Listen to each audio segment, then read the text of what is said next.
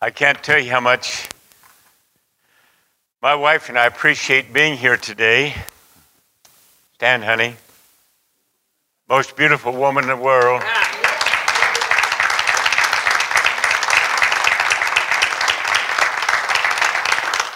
We've been hanging out together for 63 years now, and I think we'll just stay locked together. Amen. Wonderful, wonderful. I was telling my wife on the way over here, you know, I've been all over there, and I'm serious about it. This is the most beautiful place in the world, this area. It is. We would love to be here. Several years ago, we said, when our grandkids get raised, we're going to move back here. Problem is, we got 13 great-grandkids now. So I think it's going to take a long time. Maybe when we're 110, we'll make it back. But I just got back from somewhere. How many's been there? I don't know where it's at, but I just got back anyway. I just got back from England and France last Tuesday, and just had a phenomenal, absolutely phenomenal time over there. We were there during the time the terrorist activity going on in Belgium, and there's a lot of fear, there's a lot of insecurity, uncertainty going on in Europe right now. But you know something?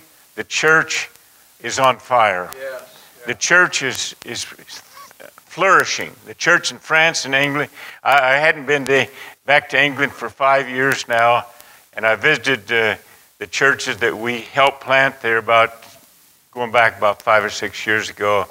And I work with one of the most wonderful black pastors in the world. His name is Samuel Yo, and he came to France a little over 20 years ago, 22 years ago I think it was. Started a church in his living room with him and his wife and 2 children. And that man has 7 churches in Paris alone right now, and he has 4 churches in England, and they're getting ready to start another church. Has a church in Romania, 1 in Italy. Those wonderful black people come from these African countries, and wherever they come, they start a church.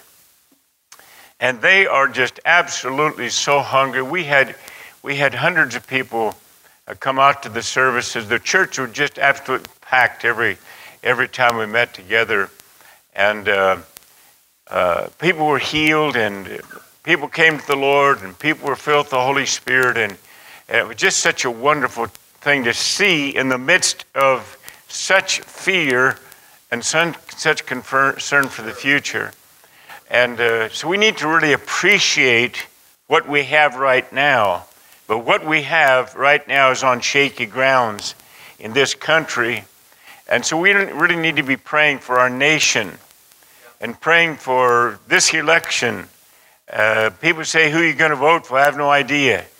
I don't know who to vote for. God hasn't spoken to me about that. But I know one thing, we've got to keep our eyes on the kingdom and keep our eyes on eternal things and keep our eyes on what our assignment is. Our assignment is we are occupational forces to enforce the victory that Jesus already has gained. That's why you and I are here. That's why we're in this service this morning, because Jesus has already won the battle. How many understand that? But his victory is being challenged. His victory is being challenged. And we've already read the book. We know what the end of it is. But we have to remain faithful. Thank God for this faithful church and the faithful pastors you have. I'm wearing one of the suits. I picked up this suit as a mantle from a great man of God a few years ago. This suit used to be worn by Don Schultz.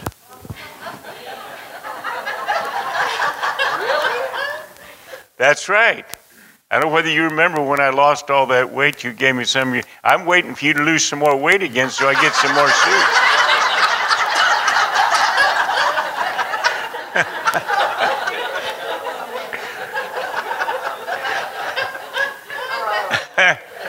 So I don't know whether I'm me or him right now.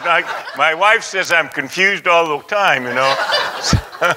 And I have selective hearing. Just ask my wife. if I don't want to hear what she says, I say, huh? You know. Sometimes she says, well, you're as ugly as a mud fence. Did you hear that? And I said, yeah. She says, why don't you do something about it then? So, well, there's so many people here we love, and I was so encouraged to see these great men of God here yesterday with their part of their family with them, and the Lord just spoke something as a postscript just for you men that were here yesterday, and that is your children are a vital part of your own spiritual growth. So bring them along with you. Yeah. Don't take such big steps that they can't step in the steps that you're walking right now.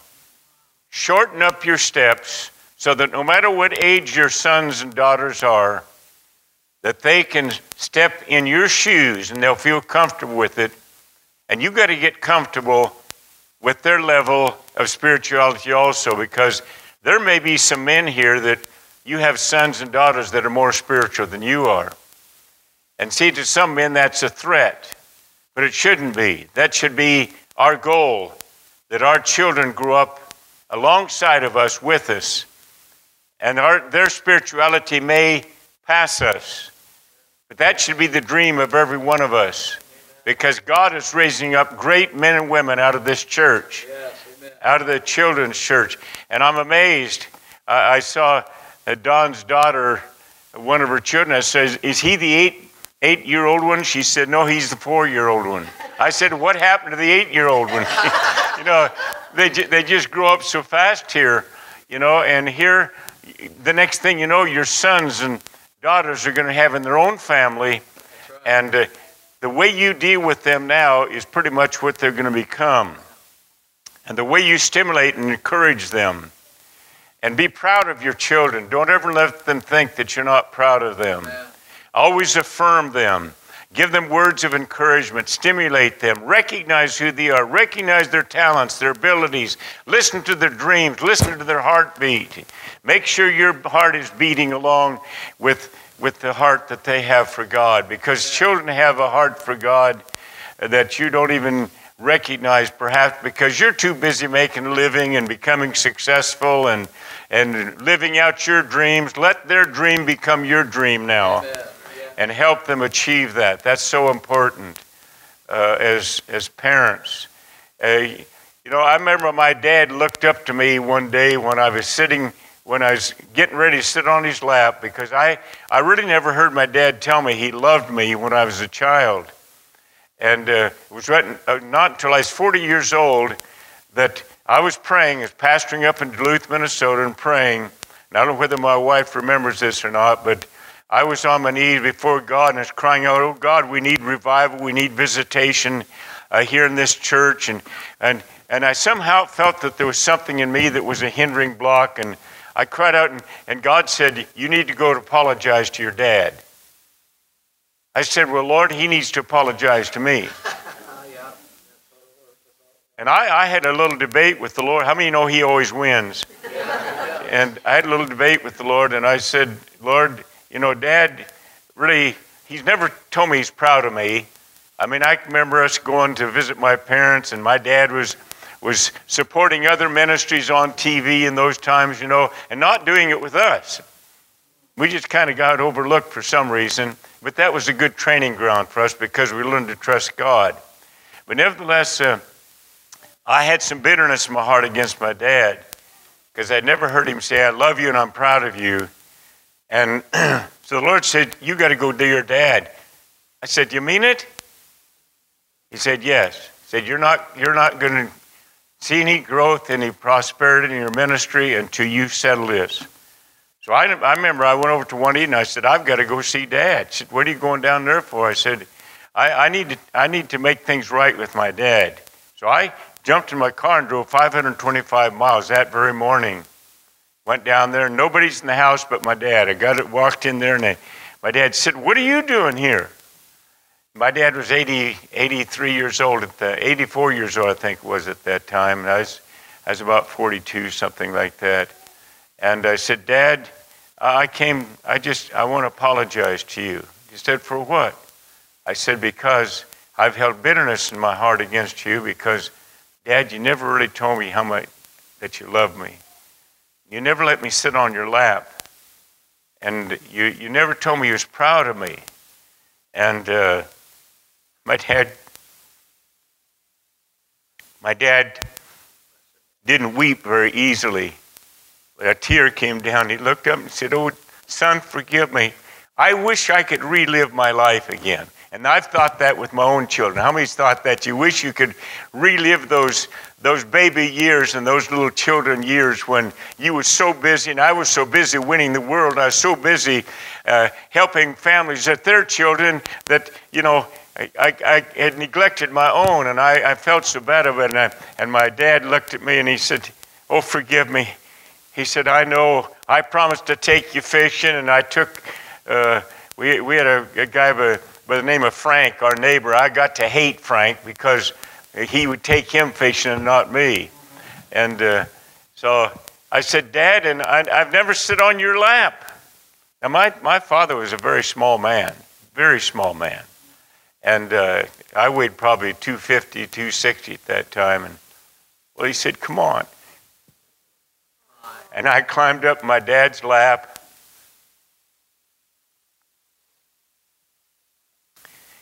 And I heard those wonderful words. Yeah. Paul, I love you.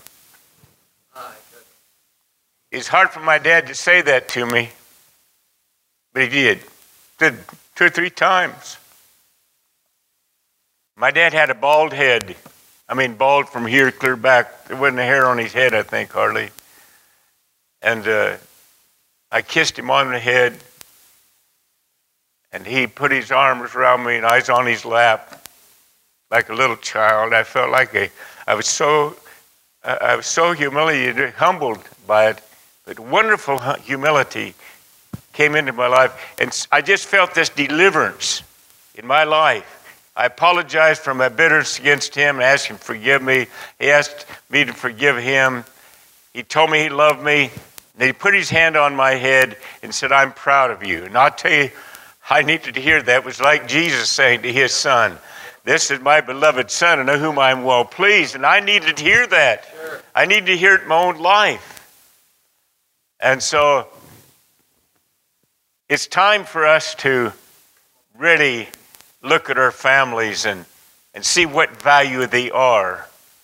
What would it profit any man if he gains the whole world and loses his soul? His children is his soul.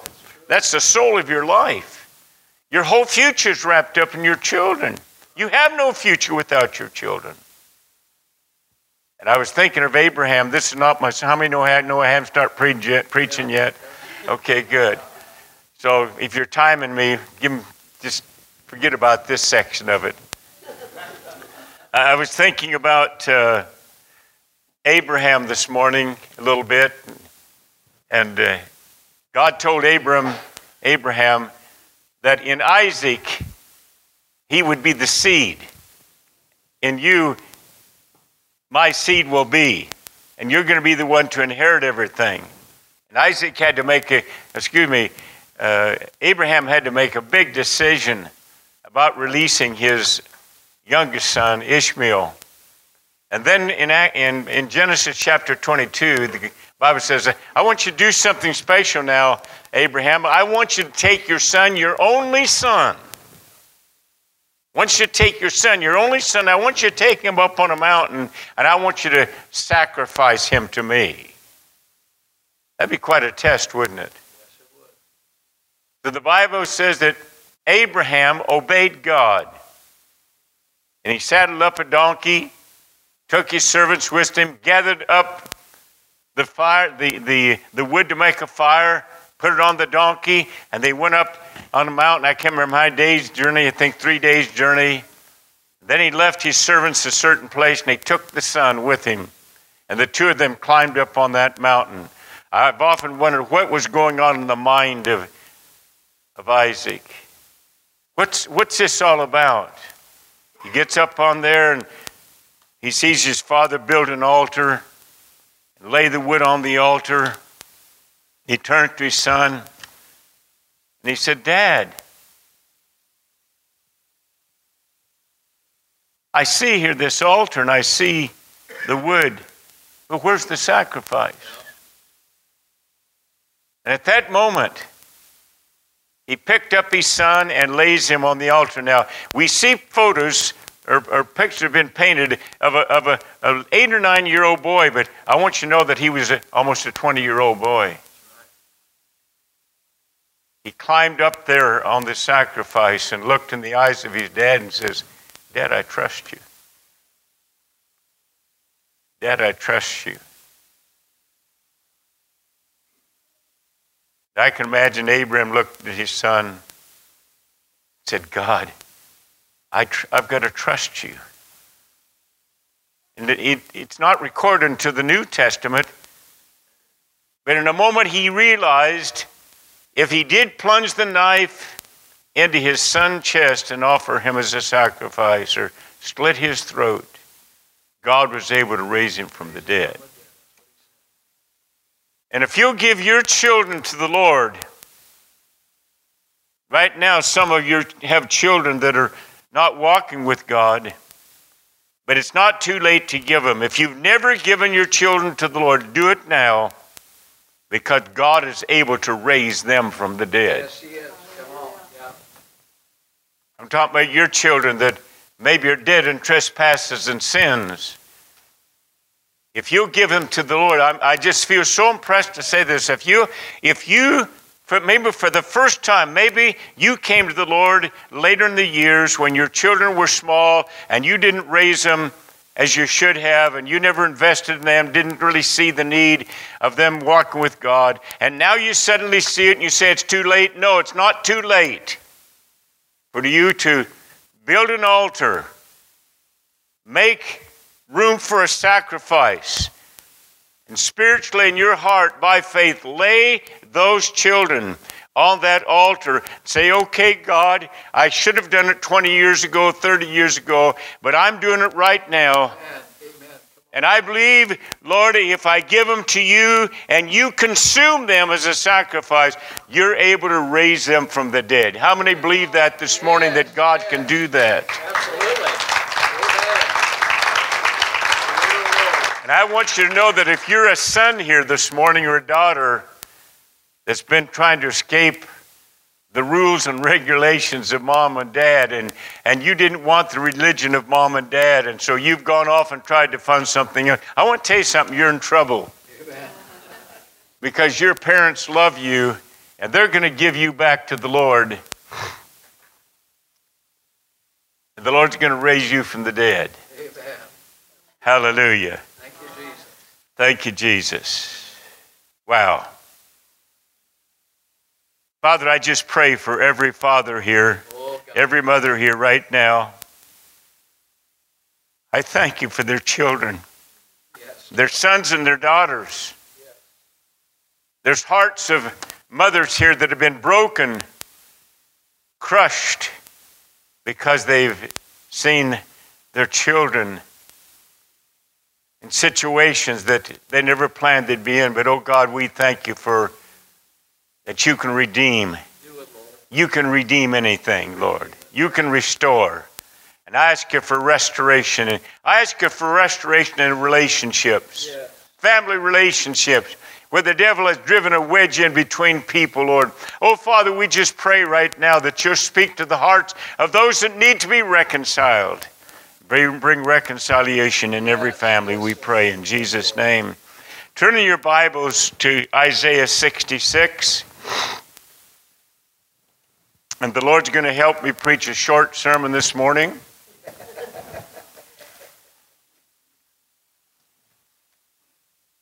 Isaiah 66, I want to read verse 1 and verse 2.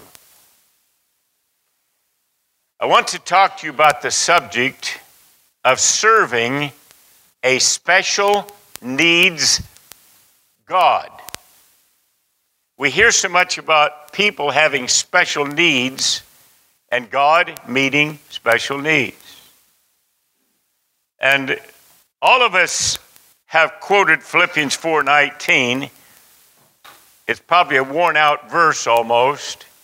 My God shall supply all your need according to his riches in glory by Christ Jesus.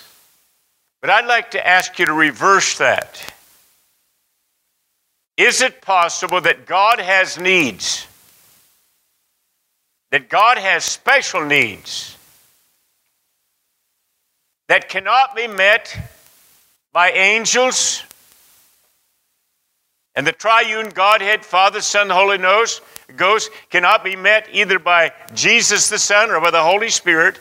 Is there needs that God has that perhaps we've never considered? So we can say, quote it like this: Don Schultz can meet the needs according to the grace that God has given to him to meet our Heavenly Father's needs. He wants you to know that he has needs that only you as human beings can meet. So listen to these verses. Thus says the Lord, heaven is my throne, earth is my footstool. Where is the house that you, personalize this, put your name right in there. God is wanting you to build, to restructure a house for him.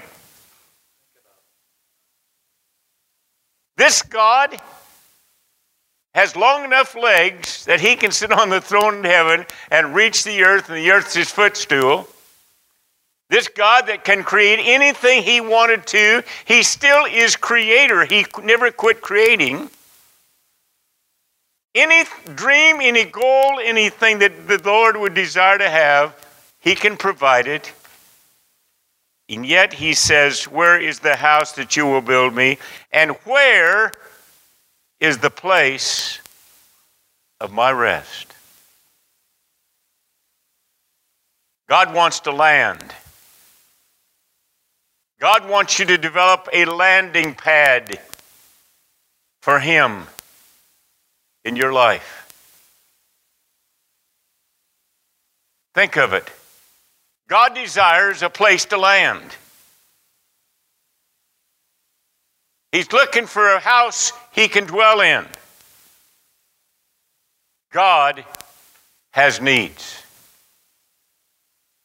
You see, in the eternities of the past, I cannot possibly fathom what was going on for the billions of years in eternity past, with the exception that I read the scriptures.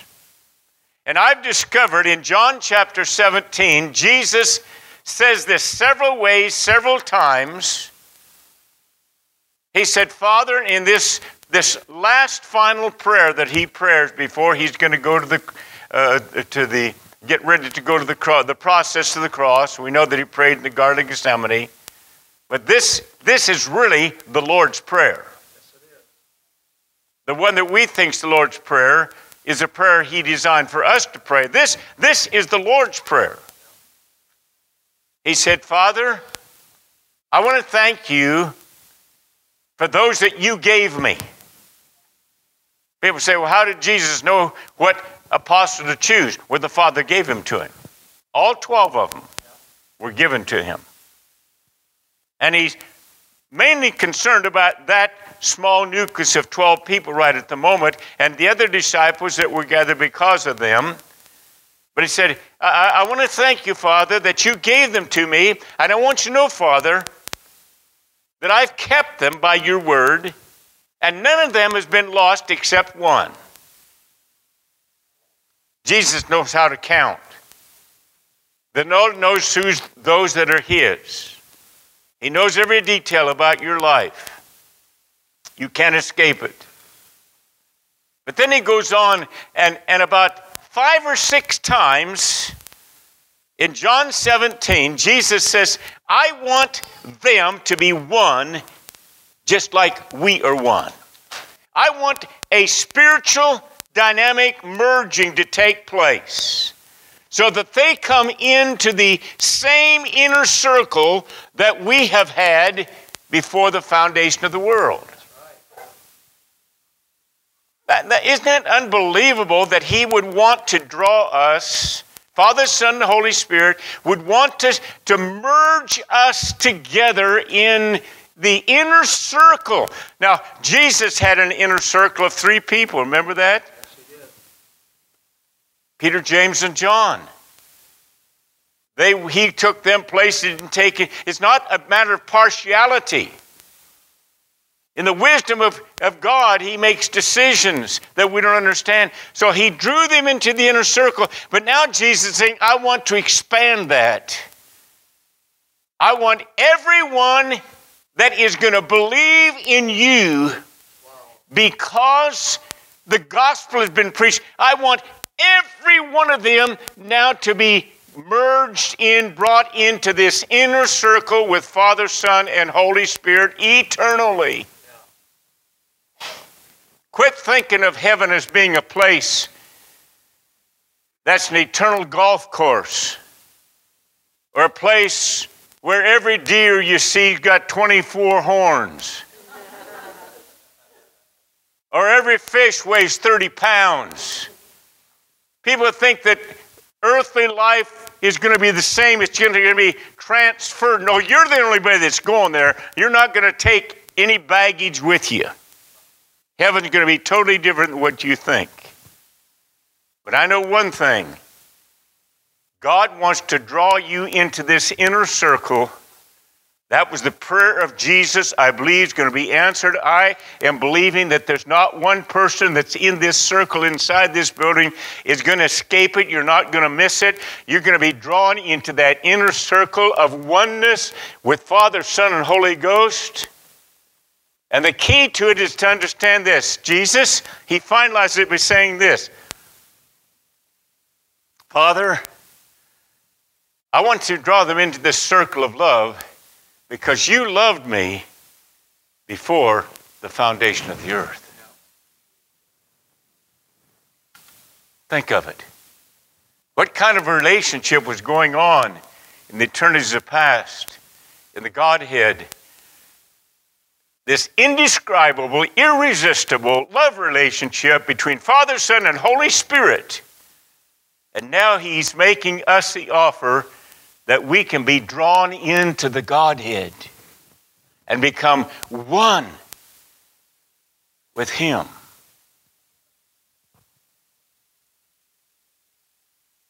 That's beyond my ability to absorb totally. But I know this, that is true, because the Word of God teaches it is true. So as I begin to meditate upon this, I thought of God in creation. When God created everything that was going to be created, with the exception of man himself, God looked at it and he said it's good. The word good means beautiful, acceptable, perfect in its state, nothing left out. Nothing left out of the design, no leftover parts. God didn't forget to put something that should be there. Everything was good, but it wasn't good enough. I mean, why couldn't God be happy with the dinosaurs and even all the animals that no longer exist any longer? The earth is not like it was in creation. I mean, all the beauty, the absolute gorgeous wild flowers and vegetation, everything God said, it is good.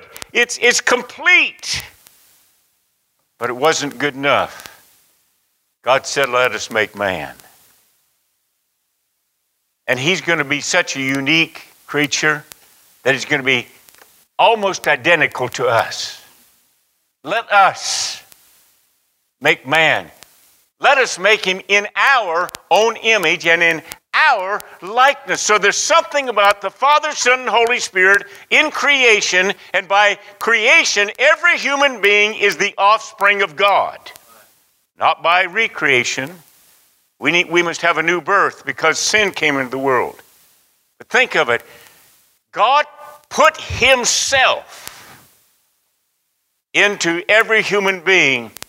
You know why? Because the Godhead said it's not enough to have all these beautiful animals and birds and wildlife and flowers and aquatic life and the expanses of outer space that we have hardly any knowledge of. We know more about outer space than we do oceanography.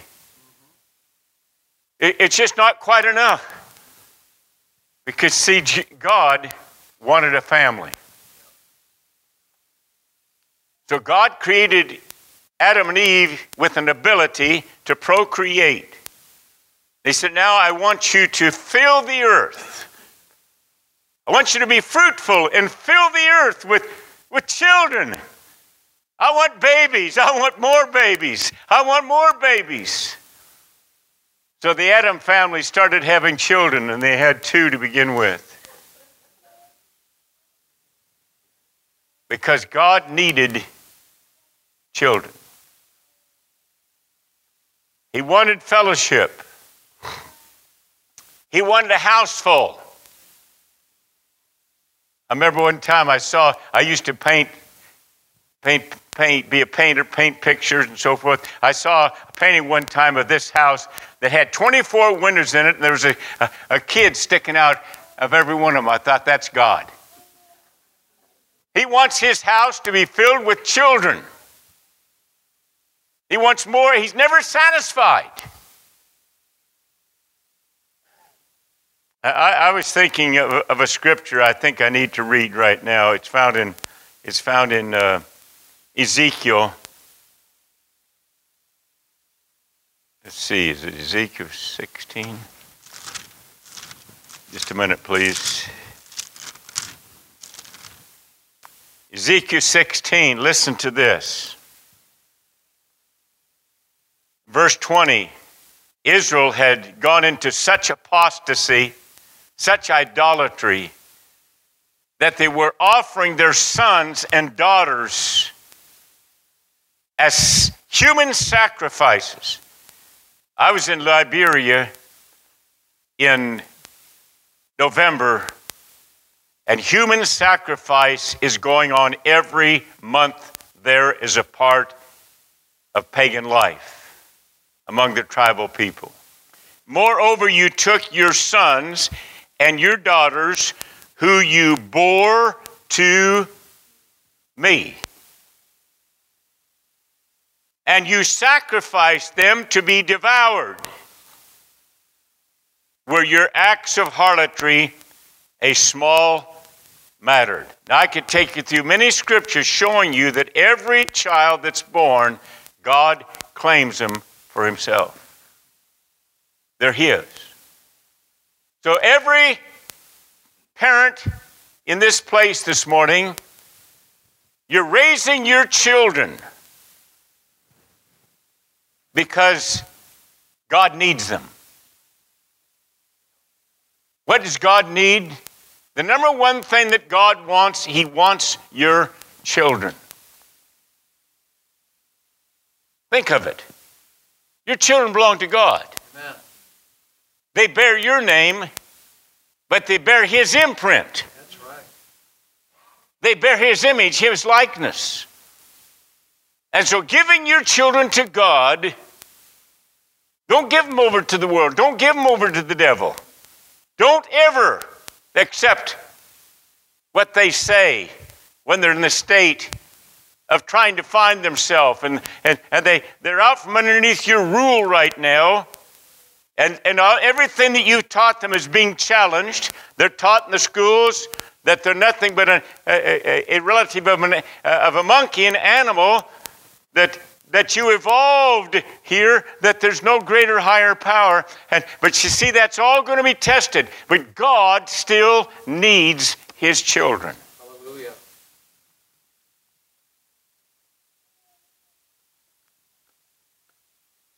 God says, I want to have pleasure in you.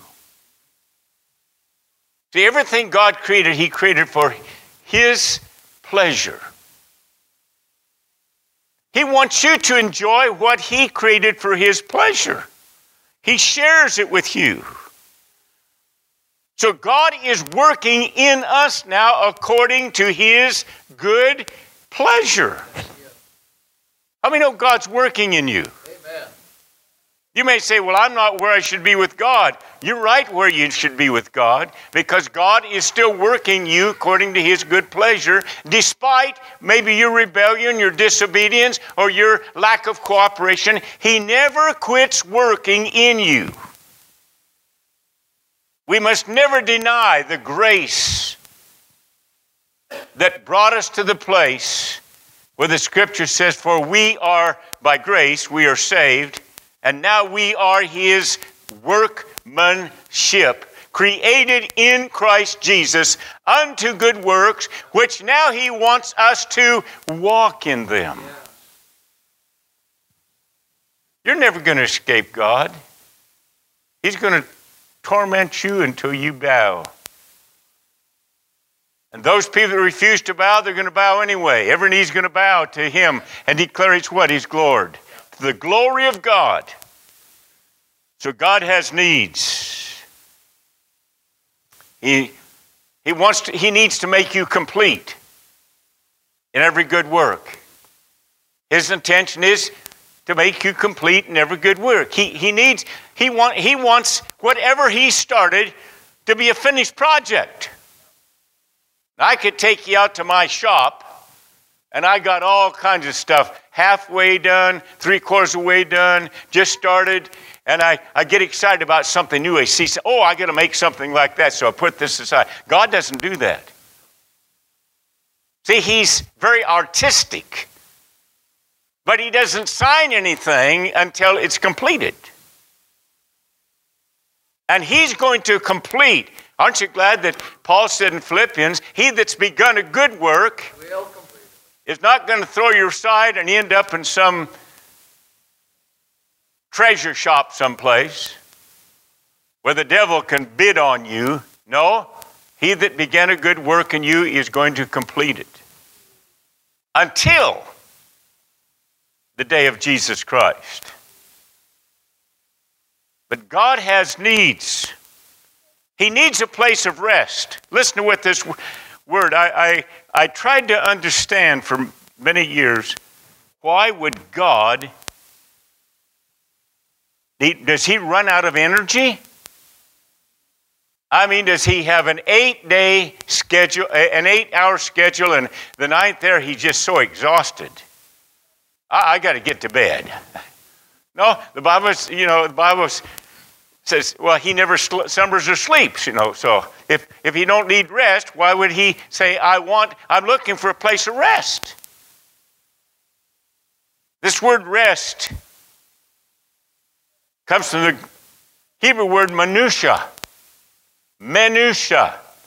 which means a place of stillness. It means of consolation, of repose, of peace, of soothe, of comfort, a place to settle down in and to enjoy my accomplishments. God didn't rest the seventh day so he could just take a nap and forget about everything. No, he took time to stand back. The Riesgraf Construction Company has just added an addition to the house. The last brush of paint has been put on. And now you start taking photographs. And you start appreciating, hey, it's not out of plumb. It's actually square. You get inside, the refrigerator's not like this. You can't put anything onto it, The cabinets are hanged properly. And you take pictures of all this, and you begin to advertise. This is what we can do. That's what God did. He sits back and looks at us. Look what I can do if you let me do it. Praise the Lord. See, he's somehow he's got your photograph in his gallery. I like to think While I'm sleeping, God is up there just looking at his photo gallery, and he said, oh, there's Paul Tucker. I remember when I started working on him in his mother's womb, and I'm so proud of Paul. You know, this is not boasting in yourself. I'm talking about God. Yes. Look at that little baby right there. Isn't that baby beautiful? That mother would lay down her life for that baby. She's so proud of that baby. She says, I don't care how good looking your kids is, it doesn't compare to mine. God looks in his gallery. He sees your face. He can hardly wait till you're brought into that intimate, eternal oneness with him, which I don't understand. I just know it's real. I know he longs for it. He needs it. He can hardly wait for it. Jesus is waiting to connect completely, totally, eternally with his bride. He says, you're beautiful. You're gorgeous. I love you. Come on, lift your hands and say, thank you. God has needs. God needs your love. Now we think of it as a commandment. What's the greatest commandment of all the commandments of the earth? Thou shalt love the Lord thy God with all thy heart, with all thy soul and all. Yeah, that's a command, so I got to do it. I know if I don't, he's going to send me to hell. I know he's just about ready to pour his wrath out on me if I don't show my... No. God wants voluntary. You know what's kept my wife and I together? We've argued like you have. She's hurt me, I've hurt her. It's love. I'm not talking about puppy love. I'm not talking about just affection. I'm talking about love. It's indescribable how much God loves you. But love keeps together, but it has to be voluntary. It's not I love you because it's something you got I want. Wow, she's beautiful. Oh, if I could have a night with her. No, that'll never satisfy. Oh, he's so handsome. So handsome. He's everything I need, everything I want. Till she starts washing your dirty underwear and everything else.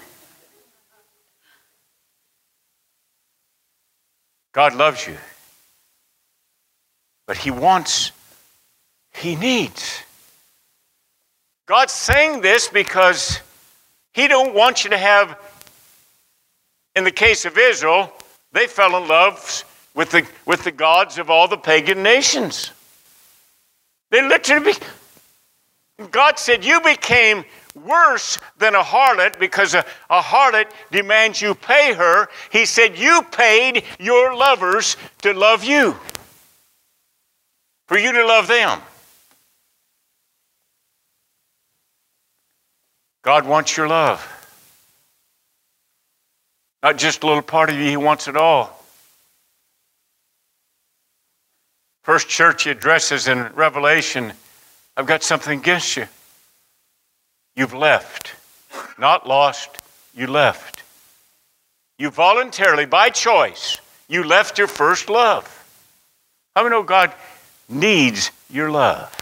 Wouldn't you just lift your hands and say, Almighty God, I love you. I love you by choice. Jesus, I love you. He needs to hear that every day. God needs your love. Something else God needs. He actually begs you for it. You mean God appeals, God pleads, God prays? That's what the word I beseech you. That's what the word beseech. Look it up in the Greek. It means I pray to you. I appeal to you. I long for something for you. I beg you, please. Give me your body as a living sacrifice, holy and acceptable unto me, which is your reasonable worship. Imagine, he don't want just our hands, our voice. Our whole body is designed to worship God. Think of it. Everything Jesus did, he did in a body that had been prepared for him. Everything. Everything he did came out of his mouth, came out of his mind, came out of his hands, came out of his feet. Virtue came out of his body. Now God wants your body because he wants a dwelling place, a house on this earth. God does visit the earth periodically. You know, when I go to Florida or someplace else, my wife she thought Motel 6 was pretty decent. But those beds wore out 30 years ago. I'm telling you the truth. She wants something better than that. She wants something decent to sleep in. So every place we go, we have to have a place that becomes our temporary residence. See, God's not just looking for a temporary place to spend the night. He's not just passing through from family to family. He wants a permanent dwelling place. And so he appeals. This is not Paul appealing. This is the heart of God. I beseech you, therefore, brethren, give to me, present your bodies as a living sacrifice. It means to invite, call near, call for, implore, pray. Can you just hear God? Oh, what a beautiful creature I've made there. I just wish they'd invite. I mean, no, this is your home. This is where you live for the time on this earth. Your body right now is designed for earth's sphere. It would be designed in the resurrection for heavenly sphere. Unlimited. But right now it's limited. So you can choose what comes in and what goes out. God said, in that body that you're in right now, in a temporary condition, in the such condition it is in a mortal body, I want to dwell in a mortal body. I need it. That's why taking care of our body is so important. I wish I had understood this 50 years ago. I mean that seriously. We beat our body up. We neglect it. We don't respect it. We don't honor it. Some people think they're ugly. They look in the mirror and they say, I hate you. I don't like you. God designed you. I want to say this. There's not one ugly woman in this place. I tell every woman I meet with my wife's approval, you're beautiful. I said, you're the most beautiful woman I know except one. I make it very clear. I have women come to me. I don't even carry a picture of my wife. It's so sacred, I don't share it with anybody. They say, why don't you bring a picture? I want to see what you're like. I said, there's no way to describe her. She looks a little bit like you, but you just can't match up.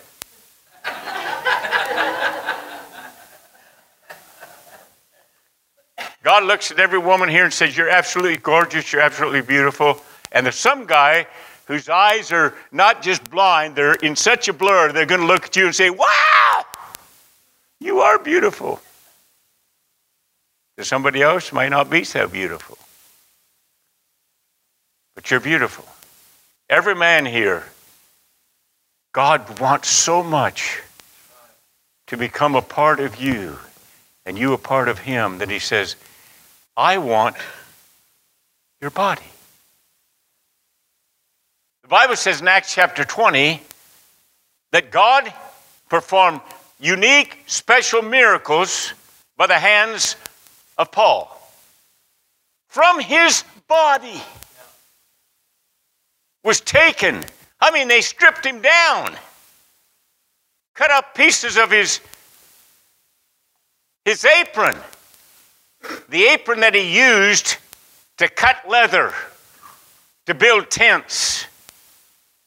His apron, his handkerchief, his sweatband is really what it means. He took his sweatband. I remember one time in Europe, a man came up to me and I said, "What do you want?" I'd used my handkerchief to blow my nose, to spit in, to wipe the sweat off. He said, "I want your handkerchief."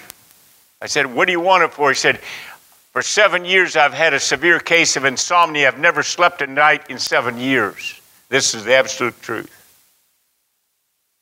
I said, "What do you want this handkerchief?" I said, "This thing is nasty." He said, "I don't care how nasty it is. I got to have your handkerchief." He grabbed it. I said, "Wait a minute, that's my handkerchief." I was playing a game with him. He said, "I want to take it and lay it on my head tonight when I go to bed, because I'm going to sleep." I had preached from Acts chapter 20. He took it literal. Next night, I came to that service.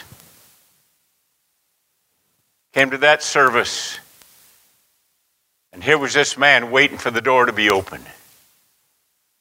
And my spiritual son, William Jute, was there and interpreting. And he said, "You're early." He said, "I just had to tell you what happened." He said, "I went home last night."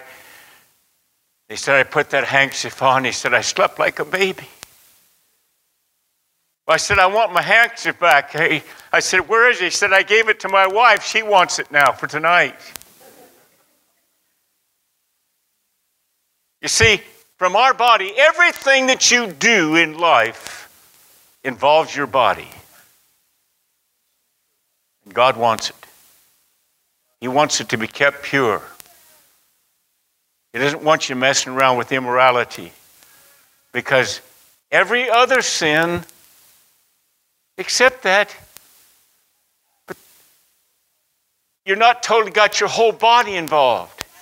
But that sin, your body becomes involved, and it becomes destructive to you. God wants and needs your continual praise. God wants and needs your continual worship. See, in John's gospel, Jesus told the woman, "You don't know who you worship. You don't know what you worship. We Jews, we know who we worship. God is a spirit, and those that worship him must worship in spirit and truth." And then he adds this to it: "For such the Father seeks." Isn't it wonderful to be a part of a church where you actually worship? Do you really appreciate that? I love the old hymns. I think we need to incorporate them and remind ourselves. The old hymns, they had good theology in them, and they was wonderful. But there's something about when you just get involved yourself and you kind of get lost in worshiping him. And it don't have to be in church, but we need this time together. God is so pleased when he can dwell in the praises. That's one of his resting places. That's so soothing to the heart of God, because God hears so much irreverence from the voice of his creation. People that use his name in vain. You see, reverent and holy is his name. You see, in heaven, you're going to hear the name holy probably more than any other name or any other word in the vocabulary of all the nations of the earth, because the Bible says there's massive groups of angels that are crying what? Holy. Not just holy, but holy, holy. Not just holy, holy, but holy, holy, holy. That's the language of heaven. The holiness of God. And God longs for and loves the worship of his people. I've been places where people have actually come to me and said, "Why is it that we have such long song services? Why don't we get to the meat of the word?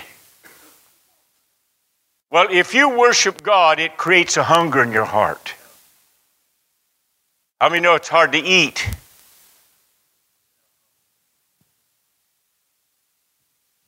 That cheese sandwich, if you're not really hungry. You know, we like the potatoes and gravy and green beans and prime rib. We actually had a prime rib the other night that my wife took a photograph of it and sent to my son. I'm serious. It was not a prime rib steak. It was a complete, what am I trying to say? A complete roast. I'm serious.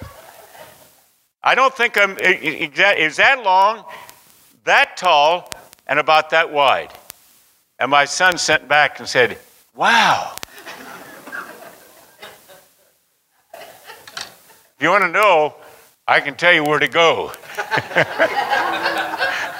Hallelujah. But see, worship, when we really worship Him, it creates a vacuum in our life that can only be filled then by the Word of God. You look in the accounts in Scriptures when people actually took time to build an altar and worship, almost immediately they heard the voice of God. You want to hear the voice of God, just quit begging and start worshiping. Just worshiping. And all at once your ears are going to be opened up and you can hear the voice of God, because God, He's not just the guy upstairs. He's not just the man upstairs. You know something that irks me? There might even be some people here guilty of it. Please forgive me. I hate to hear people say, oh, geez. Oh, geez. Oh, geez. You know what that is? It's a cliche. But it's more than a cliche. It's an irreverent way to make Jesus' name into a slight curse word. And we need to break ourselves these things, because we need to realize that He is so reverent, so awesome. He's indescribable. We don't have a vocabulary to honor Him like we should. How many believe we should honor Him? Amen. Holy and reverent is His name. I could go on and on and on. I want to just remind you of something else right now. Jesus, Father, Son, Holy Spirit need your fellowship. That we think in terms, I so need God. I need Him in that room where I've just heard the word. My son, my daughter, my wife, my father has cancer. We need His fellowship. We want His fellowship when our loved one is in their deathbed and finally we hear the words that they have gone to sleep. They've expired, they died. Oh, how we like to quote, He'll never leave us nor forsake us. But will we ever leave and forsake Him? See, John tells us in 1 John that our fellowship is with the Father and with His Son. It's not God is just fellowshipping. His fellowship is with us and His Son and the Holy Spirit. But our fellowship is we take the initiative. Do you hear me? Yes. We need to stop what we're doing and take the initiative to have fellowship with Him. That means you've got to give Him your loyal attention. And it's so easy to be caught up. I understand, and don't say this in any way critically, but I understand you're struggling to make a living. You're exhausted from the labor of the day. And you've got so many demands upon your life that you can't even describe, you can't even tell people how busy you are. It's not a complaint. I'm busier now at 81 than I was at 40 years old. I'm not complaining about that. But telephone calls, there's just so much going on that we have to take the initiative to have fellowship with the Father. You know, I've been going to France now for almost 40 years and only missed a few years. And I've spent the last 30 years of those with one of my sons over there, William Jutte, staying in their home almost every time I go there. There's one thing I admire about William and his wife. He is up every morning. I'm an early riser.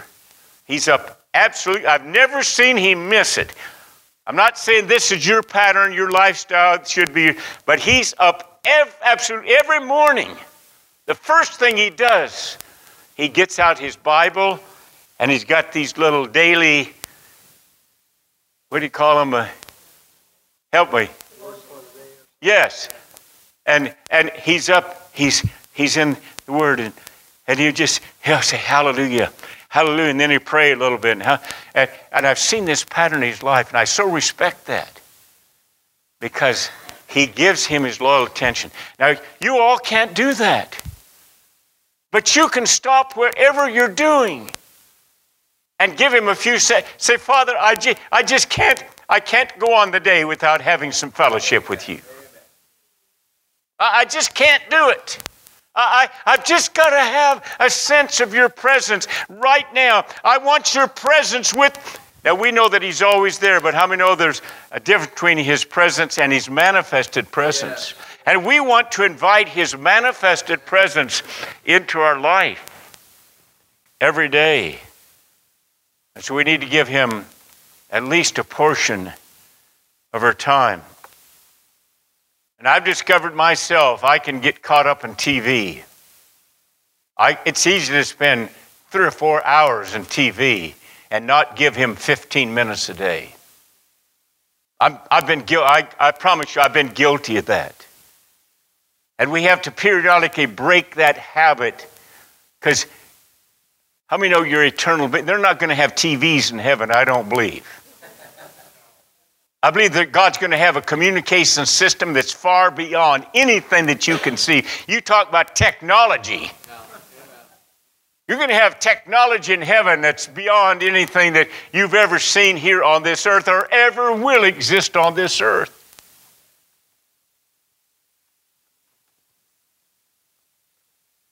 Your resources. How's one of the ways that we can honor God? Book of Proverbs says to honor the Lord with the first fruits. The first fruits of your increase. This is one practical way to honor God. You're not to give to Paul Tucker or give to Bible Center Church. These are all channels to distribute what God gives to bless humanity with and bless the world with. But to honor God, just think, we can give him the first egg. I remember my grandmother was poor as a church mouse. But when the chickens would lay eggs, she wouldn't wait till Sunday. She took the first egg and put it in the basket, and that went to the preacher. They didn't have money to give, so I went to the preacher next Sunday in Bethel Methodist Church. She would go out and pick vegetables, and she took the first ones and put it in the basket along with the chicken egg, and that would be part of her offering. And if you start out with pennies, it'll be no difficulty. How many would like to be a millionaire like I am?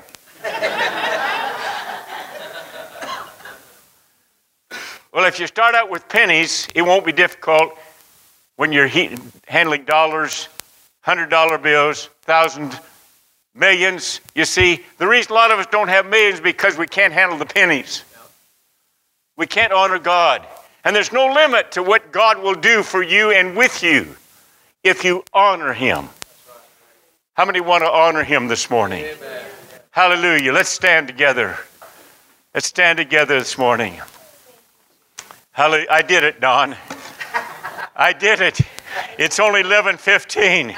Wow, that's a miracle that came out of my body. Hallelujah.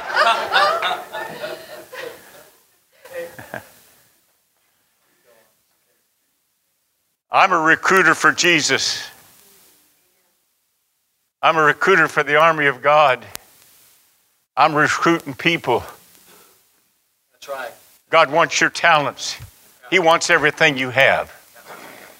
He wants you to be willing to bring it right up here and say, okay, here it is, Lord. We'll come and get it later, but you can get it to him right now. No, he wants you.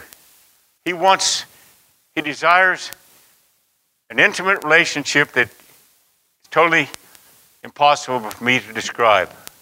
In my weakness, I've tried to describe just a little bit of it this morning. But if that's what you really desire in your heart, you want a relationship that's designed not on earth but in heaven. There's nothing on earth that's equal to it. You have to see that heaven was opened. You see, when Jesus was baptized, heaven was opened for the first time for 600 years. Think of it. That's right. No voice, no visitations, no angels, nothing until heaven was open. But on the day of Pentecost, heaven was released. The river of God, which was prophesied going clear back to Genesis, in those 4 rivers that flowed out of the Garden of Eden, that was released on the day of Pentecost. And heaven now has been not only opened, but there's a flowing out into your life and creating a river, or rivers of life-giving water flowing through every one of you, no matter what your occupation is, where you are. Out of where you are, that's where your ministry is going to begin to flow. That's right. That's right. That's right. Don't have to change locations, occupations, find a different marketplace. Just let it flow out of where you're at right now. That's it. So, Father, Oh, Father. I thank you for your people. And I just want to say, if there's anyone here right now that you want to rededicate your children, I invite you to come and do that. Make a big deal of it. Make a public thing of it. I'm coming and I'm saying, Lord, I should have done this 20 or 30 years ago. I've got grandkids, great-grandkids, but I'm going to really give my children back to God. If you want to come, I'll stand here and pray with you. Anybody that wants prayer for anything, if you just want to come and say, Lord, I want to be a need meter for my Creator. Yes. Yes. Come on. I want to be a need meter for my Creator. I want to meet your needs, God. I'm here to tell you, I'm going to give you what you need. So, Father, I thank you for it. Yes, Lord. Let your blessing be upon your people Yes. as they leave Yes, Lord. Yes, Lord. Yes, Lord. Yes, Lord. and they begin this fresh journey for this next week, Lord. I thank you that they're going to walk in the knowledge of the presence of Jesus. They're going to walk in the power of God. They're going to walk as you walked. You give us all these opportunities to walk exactly like you walked. Yes. Yes, Lord. Lord, we want to walk like you walked on this earth. So, Jesus, we thank you for your beautiful people this morning. We bless them. Help everyone in every struggle that they have in their life. Every situation that seems to be out of control. Situations that they cannot handle themselves. Lord Jesus, we know within this ocean of your grace, there is a supply of the Spirit. Yes. Yes. Yes. Yes. Yes, Lord, a supply. Lord, we release a supply of the Spirit to every family here, Lord, in whatever struggles they may be going through. In Jesus' wonderful name. Oh, yes. Hallelujah. Amen.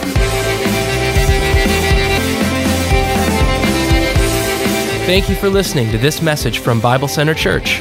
For more information, you can find us online at www.biblectr.org. You can also connect with us on Facebook at facebook.com/BibleCTR.